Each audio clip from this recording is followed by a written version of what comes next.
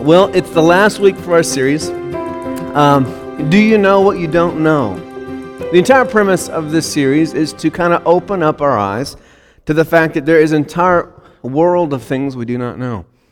There's something about human nature when we begin to feel as if we've mastered something. We've mastered our craft, we've mastered our job. There's something that we've come to the end of it. We just have this natural tendency to begin to kind of sit back, to relax, to take it easy, to coast, right? When you were in high school, your senior year, for some of you, was the hardest one. It's the one that counselors and teachers are always on you. Hey, don't take your foot off the pedal. Stay engaged. I know you've done this so many times before. I know you get it. But seriously, finish strong, right? One of the hardest things to do in sports is to teach a team how to play hard when they're winning. It's easy to play hard when it's a close game, when the crowd's screaming, but when you get a huge lead, it's tough. I mean, whenever I was in school, we played a lot of really interesting small schools, like Altus. Have you ever heard of Altus? How about Winslow? Anybody from Winslow? Winslow Squirrels. If that doesn't strike fear into your heart, I mean, I'm not sure what does. It's really hard to stay engaged when you're winning by 55 points against the Winslow Squirrels. Coach is like, come on, play defense. You're like, really, Coach? We should let them, just allow them to score, right? And there's something about spiritual things, especially with Christians. We tend to be the worst. If you compare us to Muslims, Buddhists, Hindus, we tend to be some of the worst with this. We come to a place where we feel like we have everything we need with God, and we begin to take our foot off. We begin to take it easy. We begin to coast. I think the biggest reason that Christians are so poor at spirituality is because we have a message that tells us that the finish line is one step away. Salvation is the finish line, that's the goal, and all we have to do is just get to a place of believing a certain idea and say a prayer, and you've made it. You're doing good. Now, if you notice the certain traditions of the church that don't focus on that, say holiness churches. Who's ever been to like a Pentecostal church? You know what I'm talking about? Pentecostal, holiness, I'm talking skirts to the night. Okay, you understand. They don't stop, ever. Tonight, it'll be 9 o'clock. The whole world will be watching a football game. What do you think they're doing? Worshiping Jesus. Because the bar for them is up there. Let me tell you. But for us, it's not so high. And so in this series, one of the biggest goals for us is to open up our eyes that we don't have it figured out. There's not much that we really do have figured out.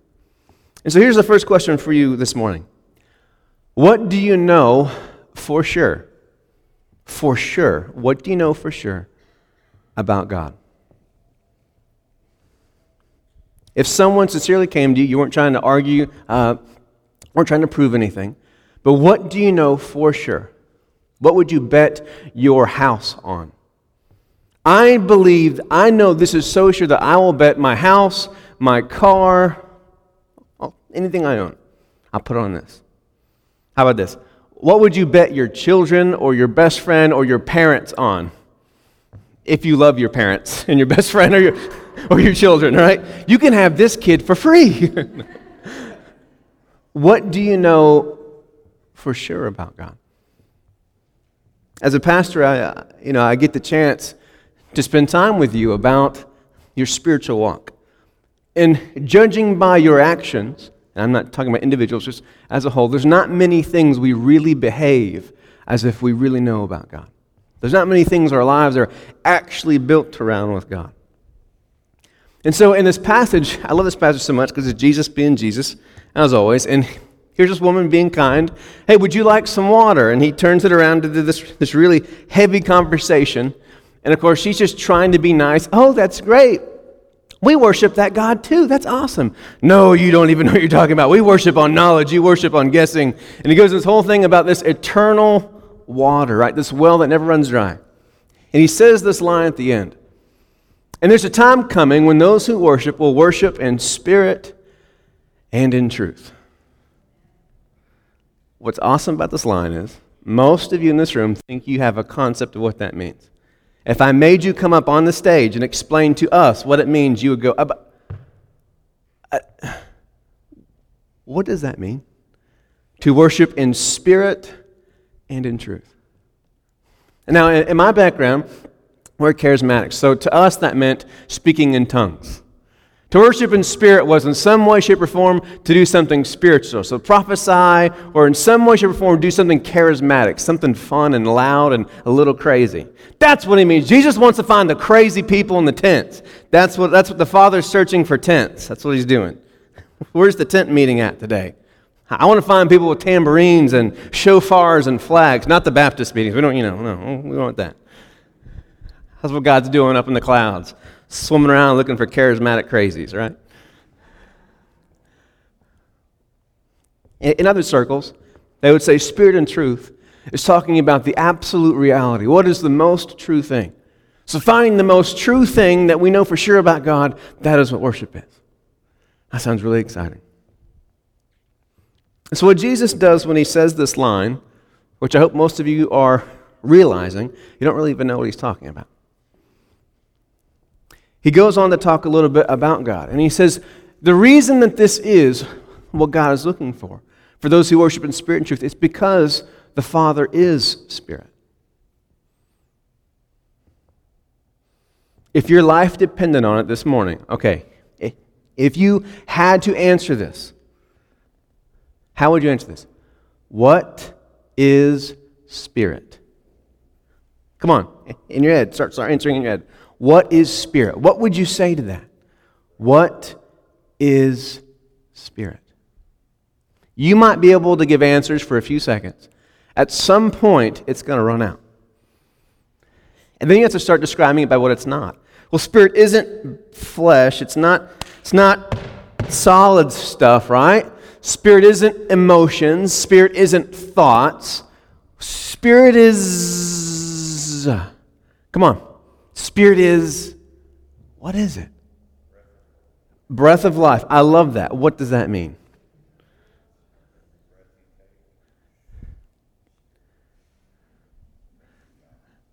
You're my friend, so I can mess with you, right? No, I love you. Is that meaning that my physical breath is spirit? Is that spirit? Partial spirit? How do you guys feel?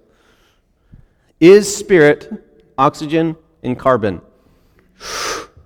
A little bit of nitrogen in there too. What is it? What are we talking about here? What are we talking about here? The Father is what? Spirit. What the world does that mean? What does spirit even mean? If we're talking about the very essence of the creator of all things, the only thing that is real, the realest of real things, we don't even know what that means. The best way that we can ever describe what spirit is by telling you everything that you've ever seen, touched, smelled isn't it. If you can really name it, touch it, smell it, taste it, feel it, it probably isn't that thing. So what is that thing? What is spirit? Your life force, man. I love Star Wars, man. I'm telling you. The Force might be the best analogy for spirit, right? It's this thing that can move you and it can be moved. It's this thing that everyone is aware of in some way, shape, or form, but no one quite knows what it is. There are moments for every person where you have experienced something spiritual, okay? With the word spiritual, I like to use the word other. Meaning we don't know exactly what it is. There is no box I can give you to put spirit in. There's no way for me to describe it fully for you, but I can tell you this, it's something other than everything else. It is something so outside the box that it cannot be mistaken for anything inside the box. See, there is a part of God that is so outside of everything that we've ever experienced that the only way to really describe Him is to say it's whatever's on the outside. Whatever is beyond our knowing, whatever is beyond our boxes, beyond our controlling, that is it. But there are moments when the tangible, when our physical bodies, when our souls, when our emotions and our minds, when we are able to connect to that eternal thing. The Spirit is that thing which has existed before these things existed. Before there was time, before there were chairs and food and football games, before there were you and your parents and their parents and their parents and your children, there was something that was here. Who was Jesus before Jesus was born? What was his name?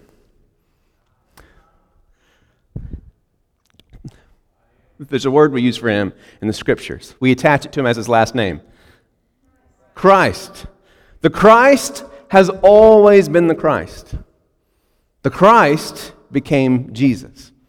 The Christ got a face, and the Christ got a name. But Christ, the Christ, was before all time, was before all matter, was before all things ever existed. The Apostle Paul even talks about the Christ. And the Christ was present when all things began, and all things were created for him and through him. Before any of this existed, before the concept of a Jesus could ever exist, before Jesus could ever come from a town or from a mother, before matter, the Christ was. Everyone's going, I don't know if I like this. It's getting a little big. A little big for me. I don't know. Jesus is one of the most complex topics, of course. What's powerful about Jesus is this. Jesus is in fully nature God, meaning other, right?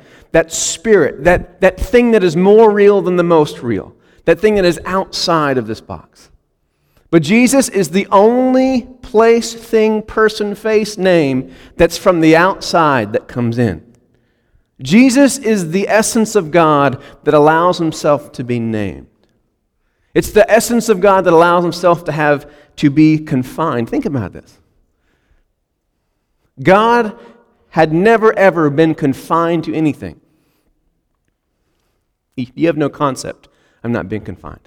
Can you be in the nursery right now? Is it possible for you to be? If you want to go to the nursery, what do you have to do? You have to leave this confinement and go to a what? Another confinement, right? Is it possible for you to be at yesterday right now? Go. How about tomorrow? What's it like? Is it snowing tomorrow? Probably.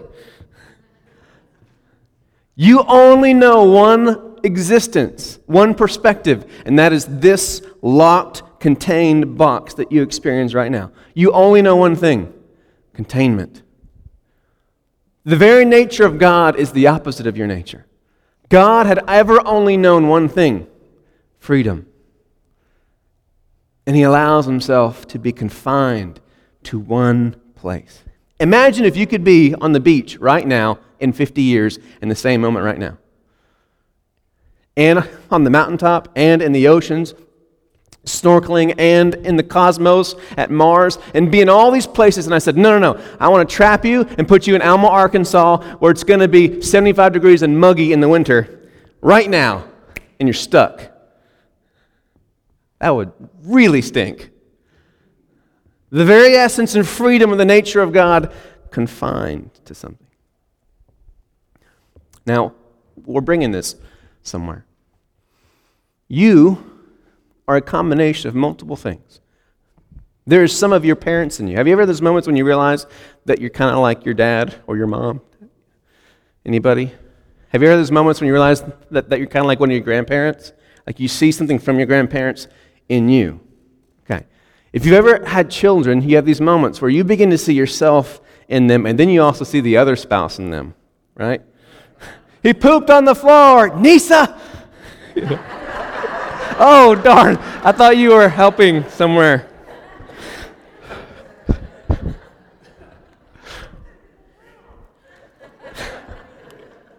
There are multiple parts of what makes you you that you can track, that you can kind of follow. Okay, well, this comes from this, and this comes from this, and from this. But there's also something right in the middle of who and what you are that you can't really track. Here's an example. Why does every human being in this room right now have a powerful longing to have a home? Why does anyone ever want to have friends? Now, I'm not saying you want friends at this moment. Some of you have been burned or given up that hope a long time ago. But why is there a deep desire for connection? What is that thing? Amen. But where does that thing come from, right? These longings, right? Why is enough never enough? Okay, whatever you have in the bank account right now, Awesome.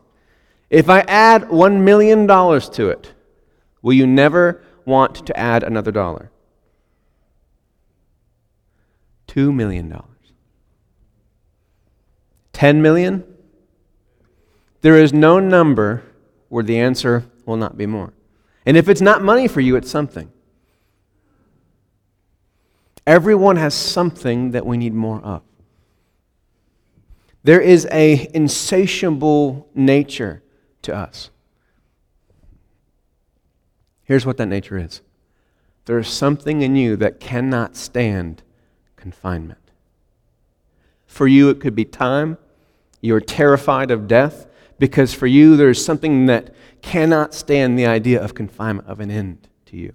For some of you, it's money. For some of you, it's time with certain people, connection to certain people. Some of you, it's experiences. Some of you, it's a certain form of affection. But for every one of you, there is a part of us that cannot stand limits. One of the things that the Bible teaches us is that what God did when He breathed on us in Genesis. This everyday breath is a reminder of the first breath. Steve said breath, and he was right, because one of the ways that the Jews describe the name of God is that when you begin to say it in Hebrew, I will not say the word right now because I'm not practiced on it. Yahava, Shafava. When you begin to say this in and out, they create a word for God, and it sounds like the sounds that come from your throat and your chest when you breathe. They created a word that mimics the exact sounds that you make when you breathe. Because it was to be a reminder to them that every single breath of this life is a reminder that there is an eternal connection outside of it. When God breathed on us, He didn't give us the ability to breathe. He put some of that thing, that other, that spirit inside of us. Yes, there's emotion and there's mind and thought and there's matter and feelings and touch and sensations. There's personality and ego, but there's something else in there too, and it's that other spirit, God inside of us. This is one of the most profound aspects of being a human being, is that there are desires in deep within us that most of us never take a second to ask why that's in there. What is that thing deeper in us? You know, before you had a face, that's an awesome thought. Think about that. What'd you look like before you had a face? You've been watching Super Bowl day. What do you think I looked like before I had a face? Before you had a face, before you had a name, you had a home. Meaning you come from somewhere. There's something in you that longs to get back to where it comes from. We don't have time to go into it, but there are certain animals that they kind of show this ability, whether it's turtles or birds. They have this ability to have this sonar that takes them all the way back to the exact spot that they were born. And typically, with certain animals, they will return either annually or at the end of their life. When they're about to die, they will trek the entire world to get back to home, the place where they started from. Every human being has this internal GPS or sonar. There's this constant longing to return home. It takes all different shapes and sizes. It takes people becoming Christians, going to counseling, doing yoga, throwing themselves into work, making money, finding as many partners or friends as they can, and sometimes it even looks like suicide. There's a deep pulling in every human being that says, this isn't it. There's something else. What you long for is home. Now, I'm a pastor, which means I speak primarily Christian language to Christians. But one of the passions I have is speaking to people who don't speak Christianese and Bible verses. And speaking to people who don't speak any of that stuff, but people who know that universal pull, that there's a desire for something other that this world cannot give us. Every one of you has a strong pull deep inside of you to be a part of that thing that you are first from, to get back to that thing, to connect to that thing. There's a part of all of us that is ingrained with this desire for us to find that place that makes us satisfied. In this house, in this circle, we're Christians. We have names for that. We call home God. We call the path Jesus. This is how we've found this, and we are absolutely convinced that this is exactly the way there. And this is what we offer the world. But the one connection we have to offer, the way we can speak the language to every human being who's outside of this circle, who doesn't speak the Bible, is that we know the way home. We know that thing, whatever that thing is in there. Understand this. Everyone in this room right now is working with energy and resources and focus and thought and emotion to satisfy that need. It could be you pouring yourself into your children. It could be you pouring yourself into your work or trying to earn money or trying to reach this goal. It is something. It could be a hobby. It could be whatever it is. You are actively, in some way, shape, or form, trying to fill that hole in this moment right now. When you leave here, you will be trying to fill it. When you surround yourself in a room with people watching a stupid game, eating terrible food for you, you are trying to meet that need. And there's a moment when it feels good, and there's a moment when it's just not enough. When you achieve that thing, when you have that thing, when you have that person, and you will find out none of those things will satisfy. Nothing in this world has the ability to satisfy you. And if you don't believe me, just come back and talk to me in 5 years, 10 years, 15 years. When you find full satisfaction, come talk to me, and I'll prove to you that you're lying. You will never be fully satisfied because you were designed that way.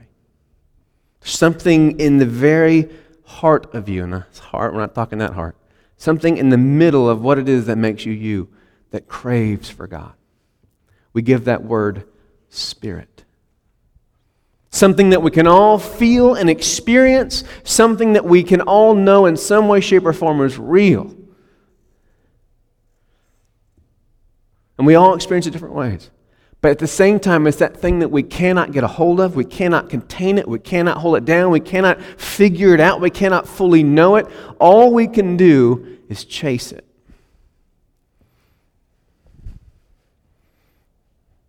You will be happiest in this life when you are chasing this thing we call spirit.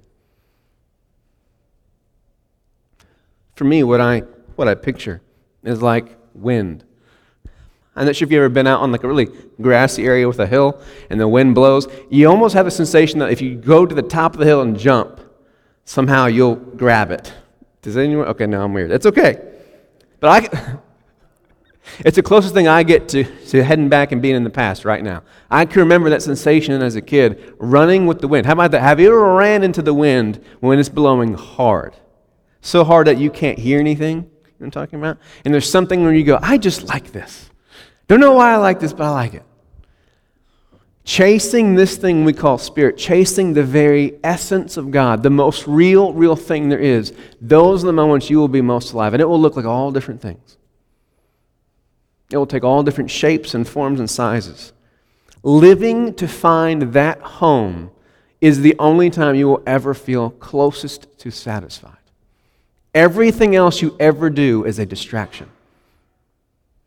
Do you hear me?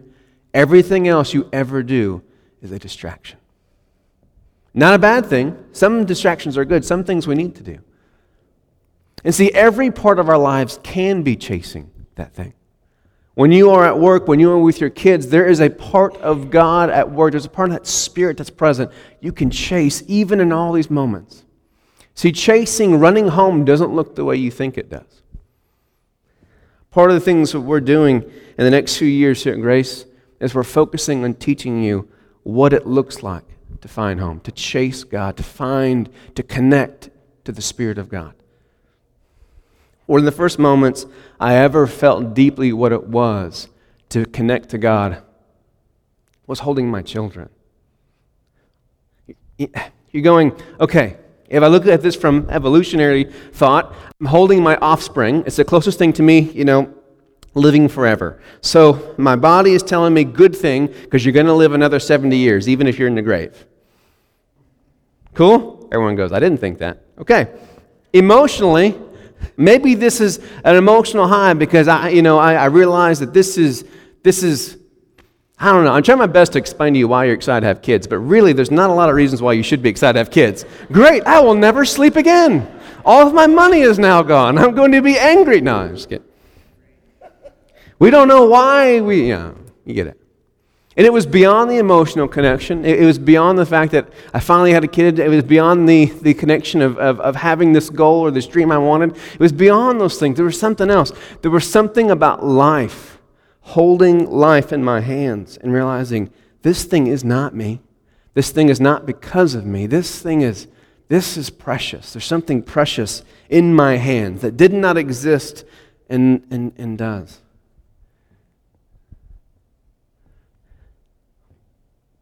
Forgiveness is one of those places. For me, when I see people forgive each other, and there's like true reconciliation, you sit back and go, there's something so deep happening here that's so real in this moment. There are all these moments where you have these connections to something bigger than what is here. I have a quote I want to show you guys from Dave Ramsey. Dave Ramsey. Okay, Dave is strong in one area. Dave is a black and white kind of guy.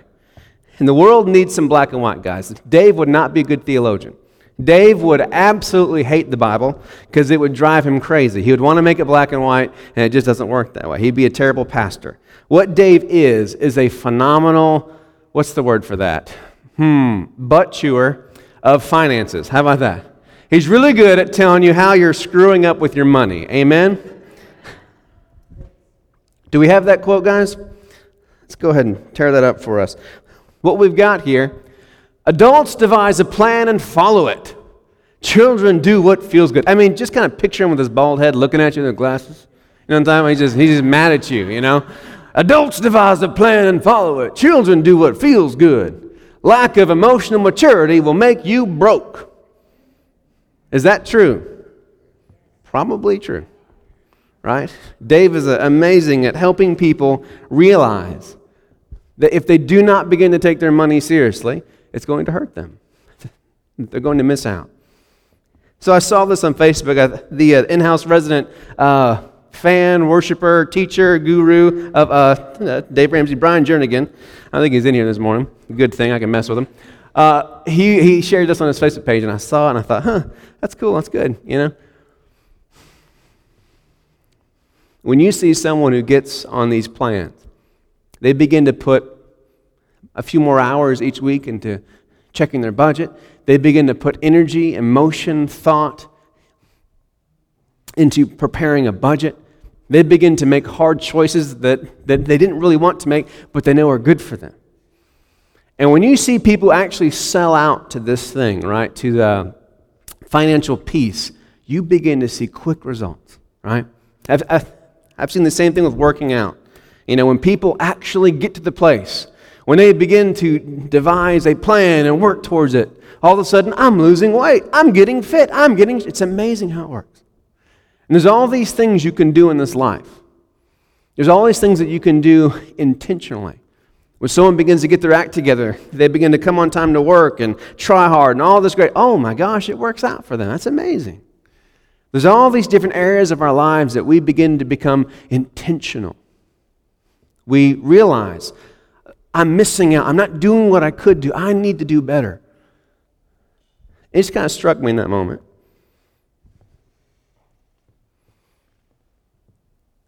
If someone is willing to invest emotion and thought, hard choices, to devise a plan, to be intentional, to keep track every day or every week of how they're doing with their finances, that's a good thing. But your finances will only matter to you for maybe 5 years, 20 years, 30 years, 70 years, however many years you have left, your finances will matter to you. Who here believes that there's something after this life? Now, you don't have to know what it is. Who believes there's some kind of existence after this life? Go ahead, hands up.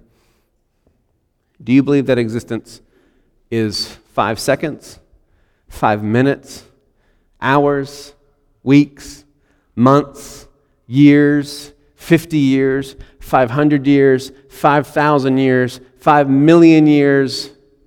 How long do you think that span is after this?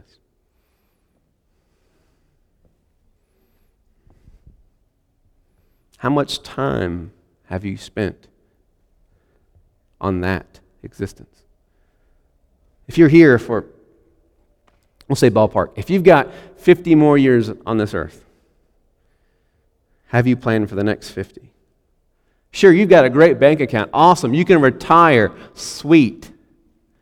How about after that? I don't even care if you believe in any kind of Christian concept whatsoever.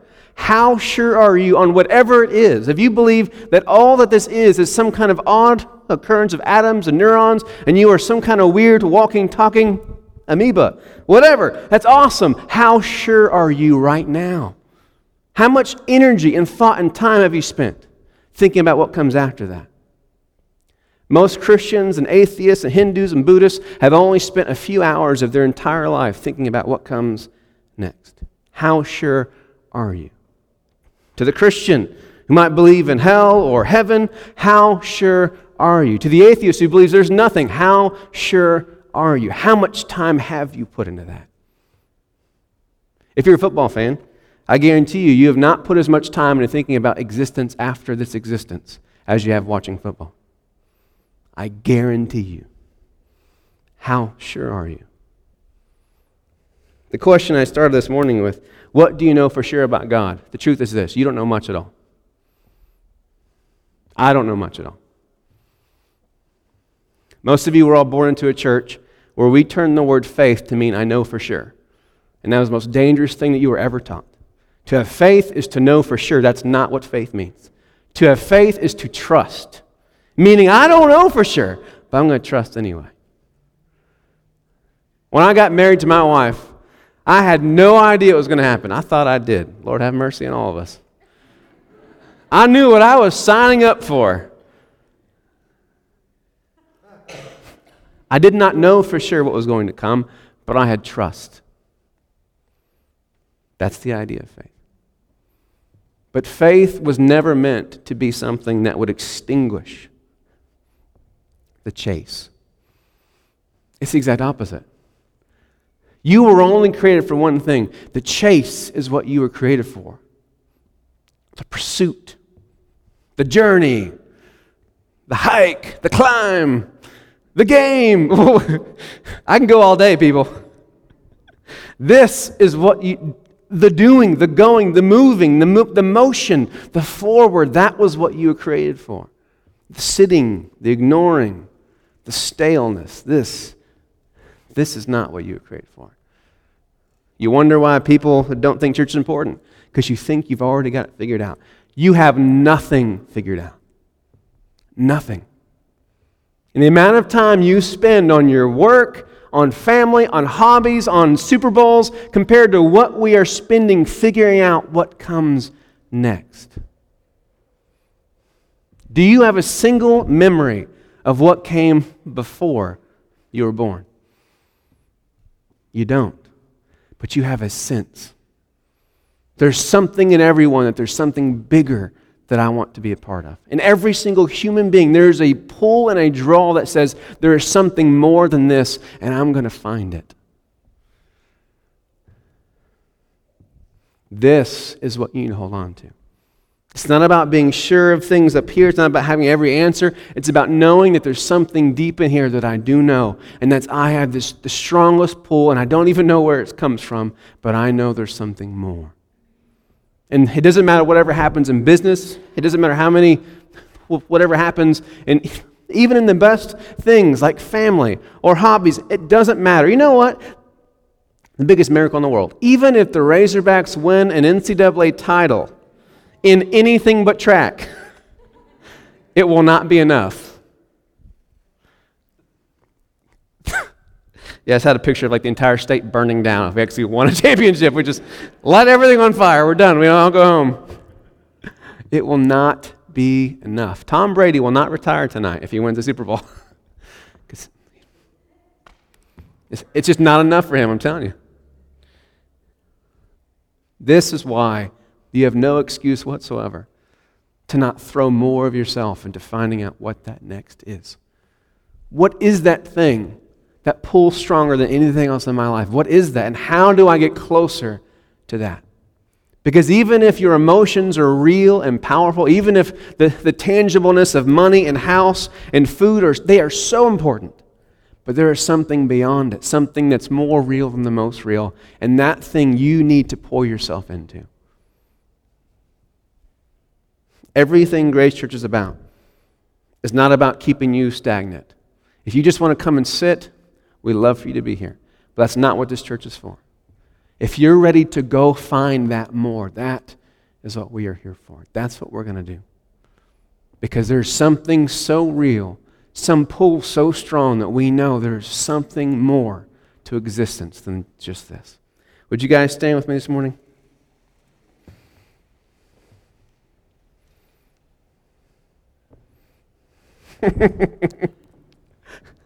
I just got a message from Todd in the foyer. He messaged me about the Winslow squirrel joke. He took it personal.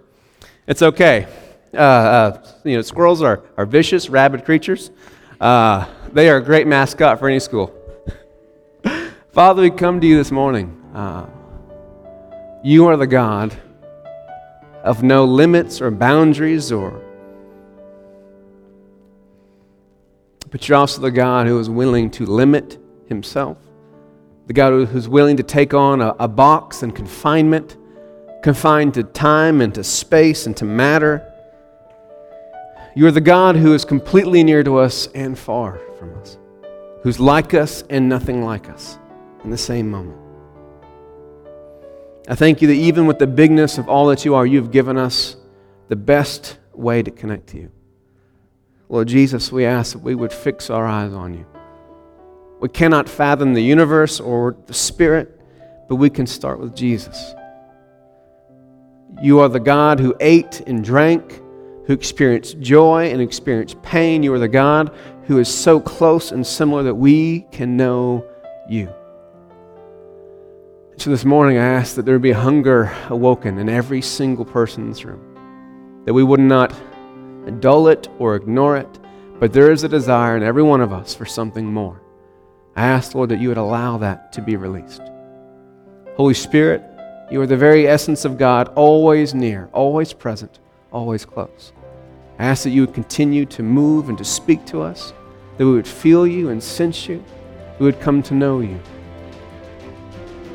I ask, Lord, that we would be a church, a people that will never quench or hold down our hunger for more of you.